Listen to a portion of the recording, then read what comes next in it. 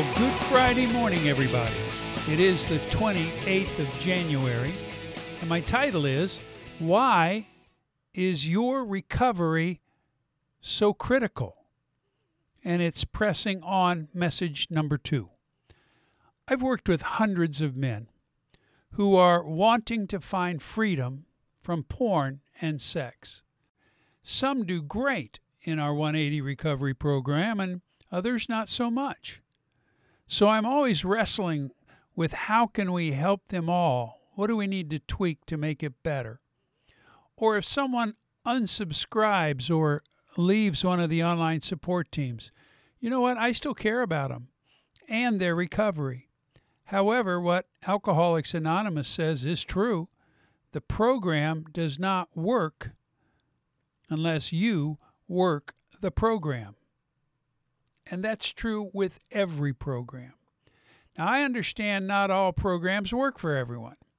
I've known men who struggled for years with this issue. However, once their sin is discovered, it's so devastating to the spouse and family that they become super motivated to stop for a while. Then they discover that there are still powers working against them, and they come to the conclusion that they really do need some help. Their lusts return with time if they're not dealt with. Porn is now omnipresent and available within seconds almost anywhere we are in the world with our smartphones. And with all the apps out there, we can do almost anything we need to do on our phone. We can talk, text, email, write, dictate, find anywhere on the maps, do our banking, do our shopping, and probably 100 other things. By the way, 180 does have its own app in the Apple Store. And I could go on and on. How many apps do you have on your phone? And now that it's 5G, well, porn's going to be faster to get than ever. Yesterday, we talked about the Apostle Paul. And in spite of all of his accomplishments in his life, when he became a believer and a follower of Christ, he realized that the value of the accomplishments was equal to a pile of manure. In fact, those accomplishments worked against him. Once he had to leave town in a basket, being let down by a rope over the city wall, and at night. And in spite of all the pain he suffered, and I go into that in yesterday's email or podcast, but for today he writes, quote, "But one thing I do, forgetting what is behind and straining toward what is ahead, I press on toward the goal to win the prize for which God has called me heavenward." And that's what we need to do, brothers and sisters. We need to forget what is behind and press on. Because you know what? There's a lot more to your life than just a sexual addiction.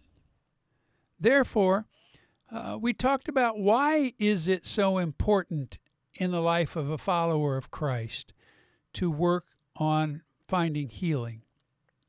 And if it is so important to us to stop using porn and sex and begin living a life of sexual purity, why is it so difficult?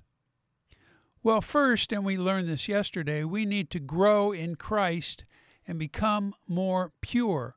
And we need to do it for ourselves, but not by ourselves. You and I both know that this sin is one of the most addictive behaviors, and in time will destroy your life. We isolate out of shame, and a wall goes up between who we really are and who we are pretending to be. Oh, I'm fine. No, you're not. Maintaining that in and of itself can be exhausting. Relationships with other people become shallow, and we don't let anyone know who we really are and what we really do. It can cost you your marriage. It can destroy your family. It will distance you from friends and coworkers, siblings and parents. And then deep down in your darkness, it has created an addiction, and that addiction is a cancer that's going to destroy you. We're told this in Romans 6:23, the wages of sin is death.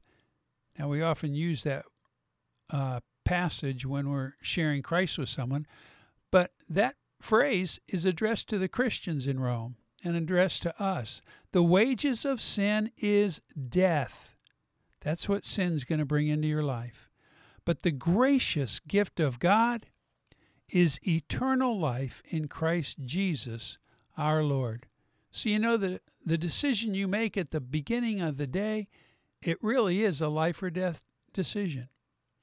And why is it so critical for every believer to take porn and sexual sin very seriously? And yesterday we learned the first why of our recovery. We need to do it for ourselves. Because if your spouse doesn't see you working on your recovery and seeing different behaviors than when you were under the spell of porn, that's not going to work. But if she does see that and your behavior is changing, that will give both you and your spouse some hope. That does not have to be a part of your life until you die. Healing happens, my friends, and I, for one, have experienced it and am experiencing it and have learned how to teach others with the 180 Recovery Program biblical model. The second why is we need to do it for others. I know most of us feel like we're such a scumbag, pathetic loser that we have no value and cannot do anything for anyone, but that is a lie. And believing that lie leaves you pinned down and then getting dumped on. Listen, my friends, you need to understand your life still has value. And because you're here and alive, God can still use you in the lives of others around you. I like to say, if you have a pulse, then you have a purpose. Those around you all need you. You are a new creation in Christ, and you are sealed with the Holy Spirit who dwells inside of you, and by His power and His grace, you can be being transformed into someone who can genuinely love and care for others. I coached a very successful businessman a couple of years ago, and one of the exercises we do is to fill out a cost card where we add up how much has their sexual sin cost them already. And we try to get a bottom line number that's realistic to remind them of what they have already lost in income because of their sexual sin. Well, his number was $990,000 with a caveat. If his wife divorced him, the cost would skyrocket to $3 million. And since he was a successful owner of a successful company, it's not like he can't do it. He just needed the right motivation and a team of others to help him. Listen, when we, like Paul, begin forgetting what lies behind in our past, turning around and straining for what lies ahead, we can begin our healing. You know, it takes a lot of work on our part. However, we have the reality of the Spirit of God living in us, who can actually have the power to change us. But it's going to require also being part of a community in which you can be healed with the help of others, and then you can begin to heal others who will want to follow you. Listen, I'm working on a new series of messages, and I think I've got 12 of them finished. I hope to have it done by April 1st. But it is called Pressing On with Purpose. And I hope to have it finished soon, and it'll be available online for you. Because we don't want to just stop our sexual sin. No, we want to move on. We want to experience the life God has for us. And there are ways to do that. In order to begin to experience the how, we teach and disciple men, and they begin making progress within a community of other men.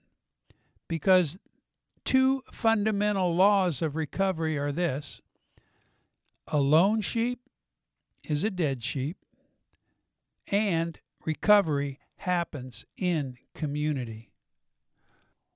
Why are there so many AA meetings for alcoholics? 2.1 million places they can meet.